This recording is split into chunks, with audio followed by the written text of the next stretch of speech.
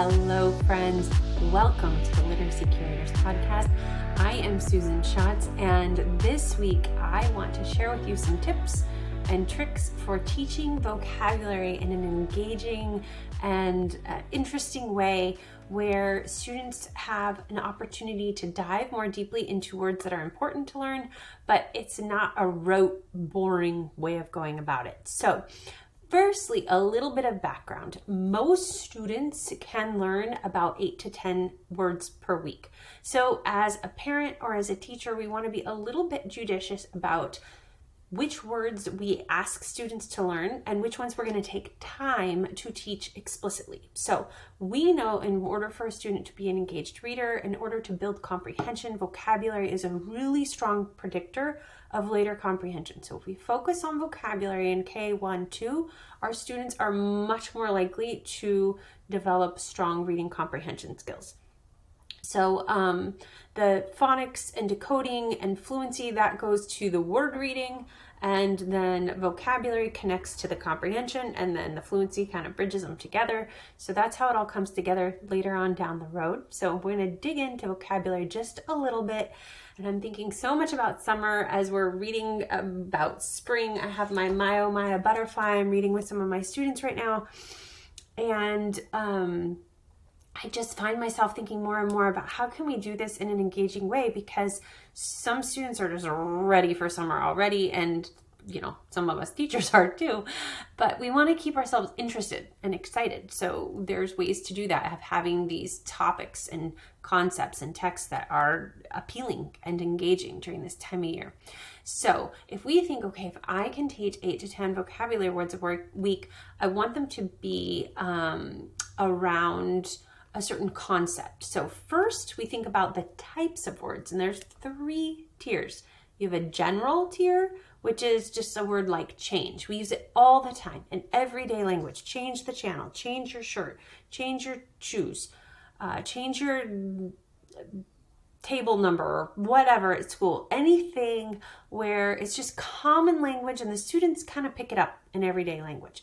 Then we have tier 2, which is more specialized or academic words, such as if you're in science, you might say, let's investigate this topic. Let's look into that. And over time, a student might understand it, but it's worth taking a little time sometimes for certain tier 2 words to make sure that the student understands what you're asking of them.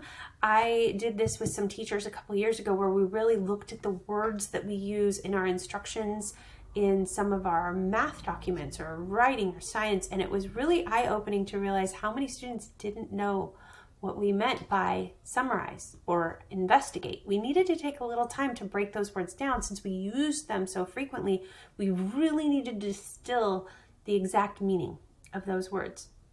And then a tier 3 is a technical word. My Oh My Butterfly, an example would be chrysalis. If we're going to read all about spring and all about different animals, and especially about butterflies, then a chrysalis is a term that the students are going to need to understand in order to understand the transformation of a butterfly. So I have the new, the title? It's the Vocabulary Playbook. The Vocabulary Playbook, Learning Words That Matter by Doug Fisher and Nancy Fry. And it's terrific. I really find it one of the most useful playbooks that they've written in a while. I, of course, love all of their work, but certain ones are my favorites, and this one I really find very straightforward and useful. And the reason I started to dig into this a little bit is I was thinking about vocabulary, and I was thinking about effect size. And I was thinking, how can we just break this down so that we can have fun and do it simply, but still have a high effect size? So we'll get to that in a minute. The model that I think is fun and easy to use in spring and summer. But first I wanted to give a little more background about how we choose words, which are those 3 tiers, and then or what types of words, and then how to, out of all of those, if I'm teaching My Oh My Butterfly and other concepts around spring, how I have 8 to 10 a week, how do I choose? So they give us 5 steps. 1, representative. Does the word represent an important idea? And they talked about Tim Shanahan, who's always filled with brilliant thoughts and ideas, and it basically saying, you can teach words, but if you don't connect them, if the students don't understand the bigger concept, then the words don't matter. So if we choose 8 to 10 words, we want them to be related to a concept that's important. Are those words representative of a bigger idea that we want them to take away at the end of the day? So I might choose a word like chrysalis because I really want them to understand this idea of transformation and growth and all of that during spring. Are they transferable? Will the students see it if we're discussing it during reading time? Might they see it again in English? Or does it lend themselves from transferring from a discussion to their written work? Next, step 3 is repeatable. Will it come up over and over again throughout other units of study or throughout the course of the year? Is this word a word that is really worth knowing? 4 is context, and this one's really interesting. How is it represented in the books that you're using? So if I'm teaching using My Oh Maya Butterfly and the context really explains what the word means really clearly, then we might rely on some word solving strategies and learn the word differently throughout the course of reading the text, but I might not take time to explicitly teach it. If it's not well represented or presented in the context of the book, I need to take time to explicitly teach it. Same with a parent. That if you realize, wow, this word is pretty self-explanatory, or this one's a little more complex, if you're homeschooling, if you're just reading with your own child, or if you're in a whole group with a classroom, it's the same idea. Does this word, is it self-explanatory just from reading the story, or does it require a little more effort to understand? And then the last one is just the cognitive load, which is basically, have I chosen an appropriate amount of words to teach a student? I don't want to overload them or they're just going to shut down, but I want to give them enough where we make progress. And so we have the tiers of words, and the ones that we take the time to teach explicitly are typically, although, you might have multi-language learners that need a little help with some tier 1 words, but typically we would have our tier 2 and our tier 3 words, and we would figure out which of those words to teach with our 5 steps. Do they represent a concept? Can they transfer to another area of our instruction? Are they repeated throughout the unit or course of the year? How are they presented in the context of the book? Does it require me to take the time to present it? And then also cognitive load. How much is too much for the students or too little? And that's, just a judgment call, not super scientific. And then how do we go? Once we've chosen, what do we do? So this one's been one of my favorites for a while. It's called the Freire model. It has an effect size of 0.60. And you guys know I love a good effect size. That is just my jam.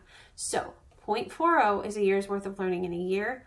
So 0.60 is a year and a half worth of learning in a year. Woo, that's good stuff, right?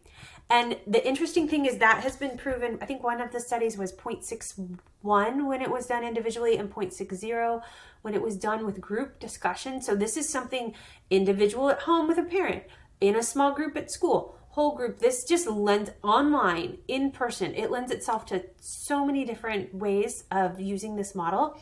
And the way you do it is you choose a word and then you describe essential characteristics of the word. So in Fisher and Fry's booklet, they chose the word service.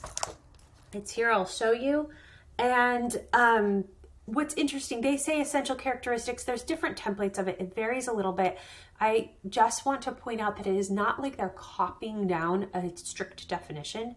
They're thinking about the word and they're describing it. So a description is slightly different from a definition because there's a little more leeway in the student really expressing some essential characteristics of the word. So in service, it was something someone does for someone else. A service is helpful.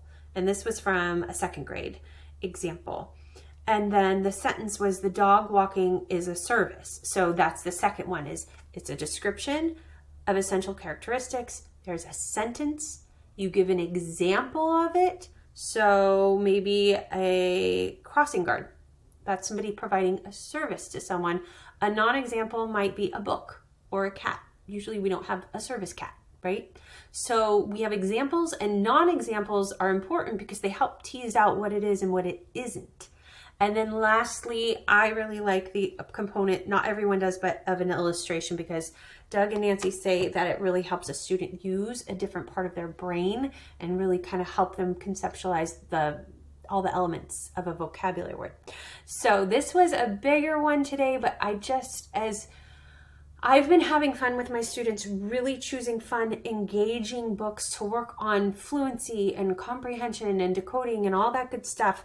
And it's amazing how just a few texts around a topic, a text set, does that. And within that, we can bring some important words to life. So if we're thoughtful about our text sets, everything comes together. And so think about words that you might teach explicitly. Think about how you might choose them, and then think about the FAIR model and just really talking about a description, talking about examples, talking about non-examples, using it in a sentence, and then drawing it out. And it's just a fun way to spend a little more time, go a little deeper with a word, and then you'll be so excited to see that awesome 0.60 effect size, a year and a half worth of learning in a year with your own child or your students. You take good care.